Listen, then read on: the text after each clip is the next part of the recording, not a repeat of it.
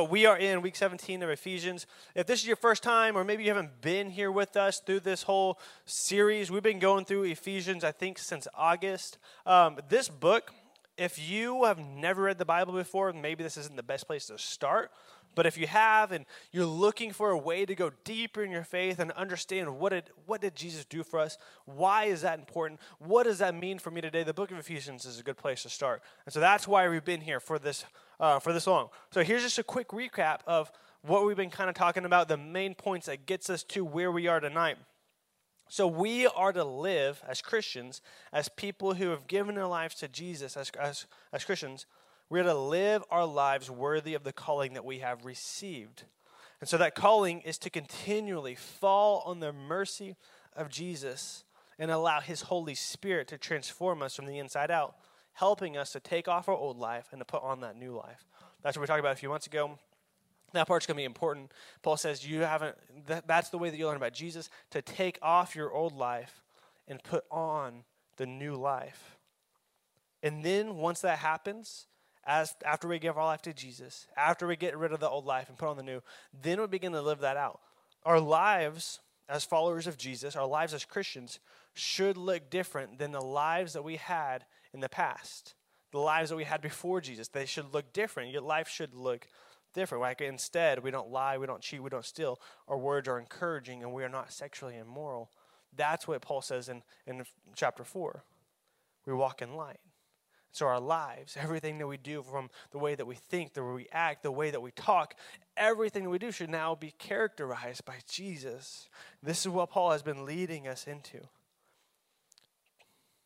But living the life that is pleasing to God, the life that we've been talking about, the life where we don't cheat anymore, we don't steal anymore, we only encourage, we walk in light, we're not sexual anymore. Living that light that is pleasing, that life that's pleasing to God, it is really hard today.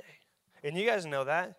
You guys know it's not easy just to allow God to transform you, and then all of a sudden you're a brand new person and you're never going to do these bad things again. You guys know that. But I'm going to tell you it again. It's hard to live that way. And one of the reasons it's hard to live that way, and it's not easy to live like Jesus in the world, is because we have a real enemy that is opposing everything that we do for Jesus and his kingdom.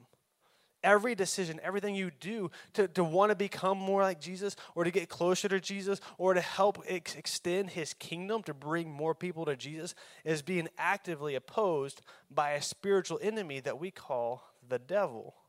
Remember we talked about a few weeks ago about the 3 enemies of your soul. If you ever wondered, like, why is it so hard to want to be a Christian, to want to be like Jesus? Why is it so hard to actually put this into practice? If it might give you a little bit more ease to let you know that there's 3 enemies that are hunting you down to try to keep you from doing that. We talked about it a few months ago. That's the world, the flesh, and the devil.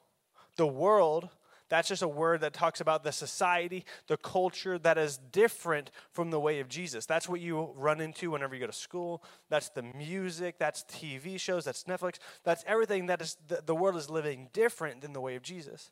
And then it's the flesh is the second enemy. The flesh is that part that's inside of us. Okay, Siri, leave me alone. That flesh is that thing that's inside of us. That thing that, like, why do I just feel so much anger right now? Or why do I have such a desire to go to that website? Or why do I have that desire to talk about my friend behind the back? That's the flesh inside of us. And then the third enemy is the devil, and he uses the other 2. Or the devil's main attack is lies. So he lies and he makes us believe things that are wrong. And so he uses the flesh that we have. He says it's okay to do those things that you want to do. It's okay to act on the things you want to do. And it's okay because everyone in the world's already doing it. So that's how all 3 of these enemies, they work together to keep you from following the way of Jesus. So Paul's final message for us, he's going to once and for all tell us how to defend ourselves against the attacks of the devil by relying on God's power so that we can actually live a life that is finally pleasing to God. That's how we got here. So Ephesians chapter 6, verse 10, if you have your Bibles, you can go there. But it's going to be on the screen behind me. Ephesians 6 says, finally, be strengthened by the Lord and by his vast strength. Put on the full armor of God so that you can stand against the schemes of the devil. For our struggle is not against flesh and blood, but against the rulers, against the authorities, against the cosmic powers of this darkness, against evil, spiritual forces in the heavens. For this reason, take up the full armor of God, so that you may be able to resist in the evil day, and having prepared everything, to take your stand. So finally, he says, this is how he starts out, finally. This is the last part of Paul's message to the Ephesians, but this is actually just part one of the last part. We're going to finish it next week. So it's almost finally. So the title of this message is called Hardcore Demon Hunting 101. So you guys say that with me. Hardcore Demon Hunting 101. But not the way that you think. But it's not the way that you think. Like, we don't go hunt demons and stuff like that.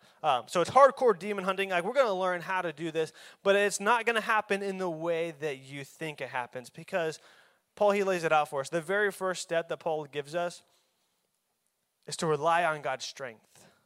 Paul, he says in verse 10, he says, finally, be strengthened by the Lord and by his vast strength. So the strength that it takes to resist the devil comes from Jesus, and it comes from Jesus alone. And so Jesus, as the Lord and as King, Jesus has ultimate authority in the universe. This is what Paul has been trying to get us to believe this whole time, is that the power that Jesus has. And so we get that power from Jesus. The strength that we get from Jesus, it's not to give us strength to battle. It's more relational than that. Like Jesus, like it's not like an ATM. Like we don't just like, okay, Jesus, I need some strength today so I can fight the enemy. And so you go and you swipe your card and he gives you the strength. That's not how that works. It's more relational than that. So think back to the playground days. Like you might be getting bullied, you might be getting messed with, and you have this comparison. And you say, my dad's stronger than your dad. Like you guys ever did that? Anybody ever did that before? Like my dad's stronger than your dad, or like you wouldn't believe all that kind of stuff. Why do we do that? Okay, you just cry. You call your dad? But have you guys ever heard that before? Like whenever you're like in first grade or second grade, like, oh, my dad's bigger than yours. My dad could beat up your dad. All that kind of stuff. Why do we say that? Like, what's behind that? The thing that's behind that is don't mess with me, because somebody stronger than me is going to back me up. Like, that's really what we're saying there in that moment. Like, don't mess with me because I have someone that's stronger than you, and they are on my side. And our dads, like, think about how they would give us power. Like, they wouldn't just, like, place a hand on us, and all of a sudden, like, we would just be filled with power so we can go beat up all the bullies.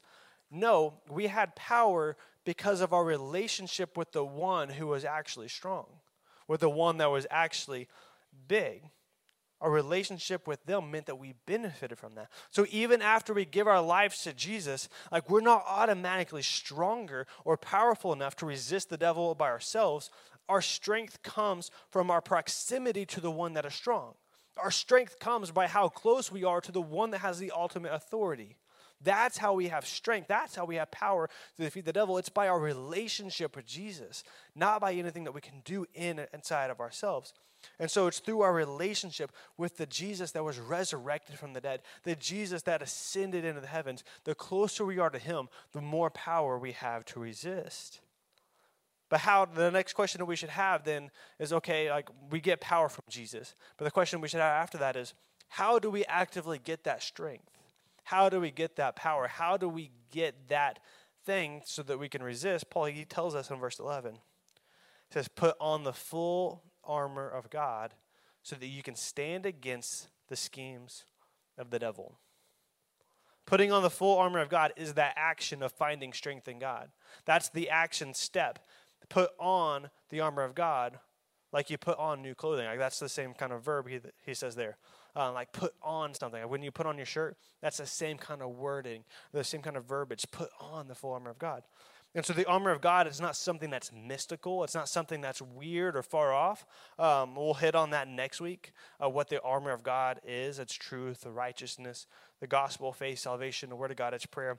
But what we should see here tonight is the connection that this verse has with that verse that we've been talking about for months now in Ephesians chapter 4. In Ephesians chapter 4, verse 20, it says, take off your former way of life, the old self that is corrupted by deceitful desires, to be renewed in the spirit of your minds, and to put on the new self, the one that is created according to God's likeness, in righteousness and purity of truth. That's what we've been kind of talking about for the last few weeks.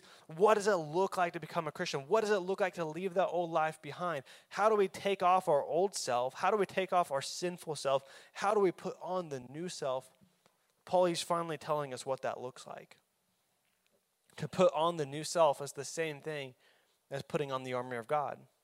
Or you could even do the reverse of that. Putting on the armor of God is the same thing as putting on that new self that is created to look and become like Jesus. Knowing the truth of who you are in our relationship with Jesus, or knowing your identity in him, that, and the power that he has, that is what it means to put on the armor of God. It's your identity with Jesus. Putting on the armor of God, it is your identity. It's you identifying with who you now are in Jesus. That you're no longer that old person. You're no longer the messed up person that did those bad things, that did the things that no one even knows about. Now you are made new. Now you are a new creation. Now you are starting to become and look like Jesus. And that's not a one-time thing. It's a continual process of putting on that identity, putting on the armor of God, putting on that ability to become more like Jesus. We have to stay close to Jesus and put on the armor of God daily so that we can stand against the schemes of the devil. The idea in Ephesians is that the devil is smart. Like, that's what Paul has been trying to get us to understand for months now. He even said it in chapter 2. Like, the idea that Paul is trying to get at is that the devil, he's not silly. Like, he's not goofy. Like, he's smart. Like, he's intelligent. Like, he carefully strategizes plans against God and against the church and against us. Remember what Jesus said himself in John chapter 10. He says, the thief only comes to steal, kill, and to destroy. The devil, he works in ways that the ultimate goal is to steal, kill, and to destroy. And now think about the other enemies of the soul, like the world. When you follow the ways of the world, when you just get formed in, you just get conformed, you just go with the flow, you just go with the crowd, the ultimate goal, the end goal of that is that you're stolen from, like your joy is stolen, your peace is stolen, you're killed, and then you're destroyed. What happens whenever we follow the flesh? What happens when we just do whatever your heart desires? You're stolen from, your peace is stolen, your joy is stolen, and you're killed and you're destroyed. That's why the devil, he only comes to kill, steal, to destroy. He uses those things against us. So what are the devil's schemes? And why don't we see them? Go back to that verse right before that one, Garrett. Put on the armor of God so we can stand against the schemes of the devil. What are those schemes, and why do we so easily miss them? It's because he works in places that we least expect. The places that you would least expect to be attacked spiritually is where the devil will attack. So go on to the next verse in Ephesians chapter 12. Paul, he says, for our struggle is not against flesh and blood, but against the rulers, against the authorities, against the cosmic powers of this darkness, against evil spiritual forces in the heavens. So wait a second. Paul, he's already talking about the devil. He already told us who the enemy was. So why is he reiterating the fact that our struggle is against the devil? Like, why is he saying our struggle is actually against the devil, not against our friends, not against our family? He's already talking about this. It's because so often we find ourselves mad at our parents or our friends or the news or our enemies, and we think that we are actually fighting them. When someone says something mean or offensive or does something wrong, we want to take it out on them. Like, you hurt me. You said this bad thing. You did this to me. And we want to get mad at them. We want to withdraw from them. We want to get back at them. But who's really at fault? Like, who's really the one that's attacking you, that's offending you? It's not our parents, and it's not our friends, and it's not our enemies. I mean, sure, they have a part to play in that. Like, they have a flesh too, and they're under attack and the influence of the devil too. But ultimately, when you feel attacked, whenever you feel wrong, it comes from, it's against the cosmic powers of evil, is what Paul would say. It's against the devil. Now think about it.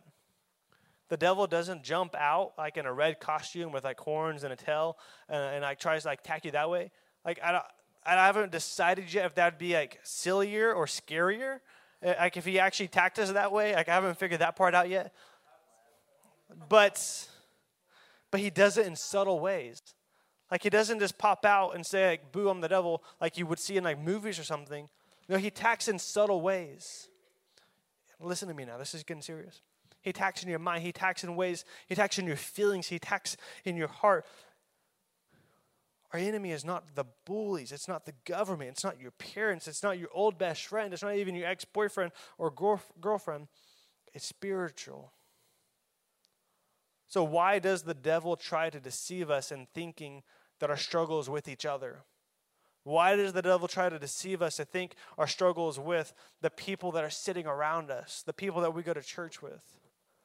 It's because he knows the power of the church in unity. He knows what the power has whenever you are in a Christian community. It is a lot harder to deceive someone who has accountability in a small group. It is a lot harder to trick somebody with a lie when they are around people that are pouring truth into them and are encouraging them to get into the truth. It is a lot harder to tempt somebody to go back to that old life, to do the things they used to do whenever they have a small group that is asking them every week, how did you feed your flesh this week? But if he can get you to turn against your Christian brothers or your sisters, if he can get you to turn against your Christian friends that are trying to keep you accountable, if he can get you to lose trust in those around you, if he can get you to isolate yourself, well, you know how the story goes. The lion always goes for the sheep that's off by itself rather than attacking the herd. He'd rather attack the sheep that's by itself rather than just the herd. That's why it's so important to stay close to Jesus, to keep relying on his strength, and to stay in the light with each other. I want you to take a close look right now at your heart tonight and how you feel with the people that are in this room. Think about people in this room. Maybe someone has hurt you. Maybe someone has deceived you. Maybe someone has lost your trust. If you have a disagreement, if you have tension with somebody that's in this room right now, that is from hell. That is not from them, although they probably have a part to play in that. But that's not from God. That's from the devil trying to distract us from the bigger mission that we have as Christians. And so for this reason, take up the whole armor of God. For this reason, it's bigger than you think. It works in smaller ways than you think. It's more serious than you think. So Paul, he says, for this reason, take up the whole armor of God so that you may be able to resist in the evil day and having to prepare everything to take your stand. We are in evil days right now. I said this before, I said this a couple weeks ago, like you don't have to turn, or you don't have to like look far or look hard to understand the world is not the way it's supposed to. You turn on the TV, you see all this crazy stuff happening. We're in evil days. You turn on your phone, you hear about the friend that's talking behind your back. You hear about the crazy things happening at school. We are in evil days. Truth is at an all-time low. Trust and love are at all-time lows. In the Bible, it warns us that the days are only going to get more evil and only going to get more darker as the day of Jesus gets closer. And let me promise you, the Bible says Jesus is coming back, but the days are going to get darker as the day that Jesus comes back gets closer. And the only thing that is going to bring evil and pain and death to an end is whenever Jesus finally comes back and he establishes his kingdom and his rule and his authority on earth the way that it was meant to be. And that day is coming. And the Bible says that there'll be signs and it could come soon. But until then, Satan and his forces, they will continue to scheme and strategize on how to stop God's plan and how to stop the church and how to torment our lives. And think about it. If we only prepare once the battle starts, then it's already too late. You can't prepare for something after it starts. That's why it's so important to prepare now. That's why it's so important to find strength in God to now. And so as Christians, it's not a matter of if or when we find attack from the devil. Or it's not a matter of if, it's a matter of when.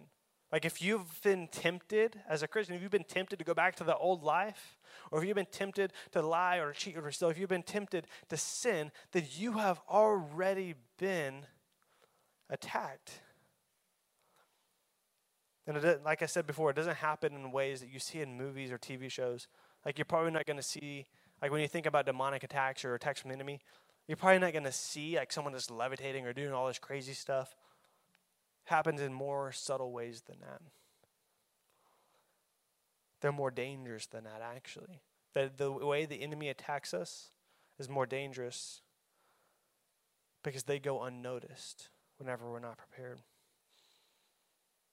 The devil, he's intelligent, and he'll attack you with the right move, the right time, whenever we don't see it coming. That's why it's so important to grow deeper in your knowledge of God and to practice depending on God and his power. That's why it's so important that you're here in this church right now. That's why it's so important that you have that Bible app on your phone. That's why it's so important that you bring your Bible to church. That's why it's so important that you come and you are in small groups and you allow people to speak into you. That's why it's so important to grow in your relationship with God, because that is how we prepare. And the reason we prepare, the goal and the end of this, Paul says, is so that we can stand. So that whenever it's all said and done, so that we can stand, so that we can resist, so that at the end of the day that we are standing, and so that we can take this good news back into enemy territory. So if the band will go ahead and come back. That's how we prepare. So my question is, like, how do we do that in practice? Like, how do we prepare? How do we win? How do we fight back? It goes back to that title, Hardcore Demon Hunting 101. How do we actually fight back? How do we actually resist? It's different than you think. James, he says in chapter 4, James chapter 4, verse 7, this is how you fight back, by the way. Like, this is how you fight. He says, therefore submit to God, resist the devil, and he will flee from you. Draw near to God, and he will draw near to you. So the first thing the Bible says is to resist. We don't win by fighting. Like, we don't cast anything out. As Christians, the way that we win is that we resist the devil, and then he says he will flee. The devil, he's scared. Like, he's more scared than we think. Like, the more that we rely on Jesus, the more scared he is. He knows how strong our Father is. He knows just how much power and authority God has. And so the closer we are to God, the closer we get to him, the more he's like, okay, I need to back off. How do we win? We resist. We resist. We believe the truth that's over the lies. Like, when he comes in with a lie, he says, hey, you can't trust that person. Hey, you need to do this thing instead of that. Hey, you need to, like, you don't need to go to church anymore. You don't need to do this. You don't need to believe the Bible. When he comes in with a lie, we believe the truth. Or when he says, hey, you need to worry about what's going on in your life right now. Hey, you need to worry about this. Hey, you're never going to be good enough to be accepted by God. Hey, you're not going to be pretty enough. Hey, you're not going to be athletic enough. You're never going to measure up. When he comes in with the lies that make us feel like we doubt, we come back with truth. We choose forgiveness over bitterness. When he comes in and he's like, hey, you need to not forgive that person. He wrongs you. You're justified to get that person out of your life. You're justified to leave him alone. You're justified to let him go off and get eaten by the sharks. We choose forgiveness over bitterness. We choose love over hate. We choose purity over the flesh. That's how we resist. We follow the way of Jesus. And then the next thing he says, we resist and then we draw near. We resist by getting closer to God, by relying on his strength, by saying no to your past life, by taking that off and literally putting on the new life, which is also putting on the whole armor of God. The armor of God is the defensive mechanism. That's how we resist. That's how we win. That's how at the end of this is all over, when Jesus is back or we're standing in his presence, we're able to stand. We're able to say, like, Jesus, I defended. Like, Jesus, I'm here now because we relied on his strength. That's how that works. And so we can actually draw near to God, not because of anything good that we did, but we can draw near to God because of what Jesus did for us. Like, just think about how all this works. Like, I never even met the devil. Why does he want to attack me? Like, I don't even know who he is. I don't even know what's going on. All I know is I just want to be happy. All I know is I just don't want things to be hard anymore. All I know is I don't want this pain. I don't want this sadness. I just want to be happy. Like, I just want things to go right in the world. Like, why does all these bad things happen? Think about that. What does God want for you? God wants you to be made new. He wants you to be made whole. He wants those things for you as well. And so he made that way for that to be possible. And so the devil, he's like, he doesn't want you to find those things. Instead, he gives you temporary fixes. He gives you temporary hopes. He gives you temporary satisfactions. He says, try this. This will make you happy. Try this. This will fix your life. Hey, try this. This will put everything back in order. But at the end of the day, if we try that, we know it fails. But God, he says, I gave you the solution. We can draw near to God. We can resist the devil because Jesus paid the way for us. He died on the cross in a place that we deserve. He bore our sins. He bore our sin and our shame and our guilt so that we can be made new. By ourselves, we are broken. By ourselves, we are sinful. By ourselves, we don't know how to defend against the attacks. We just let them come. We have no hope of getting to God on our own. But when Jesus died for us, he opened a way for us to get back to God. He opened that way for us to get that presence. So with every head bowed and every eye closed,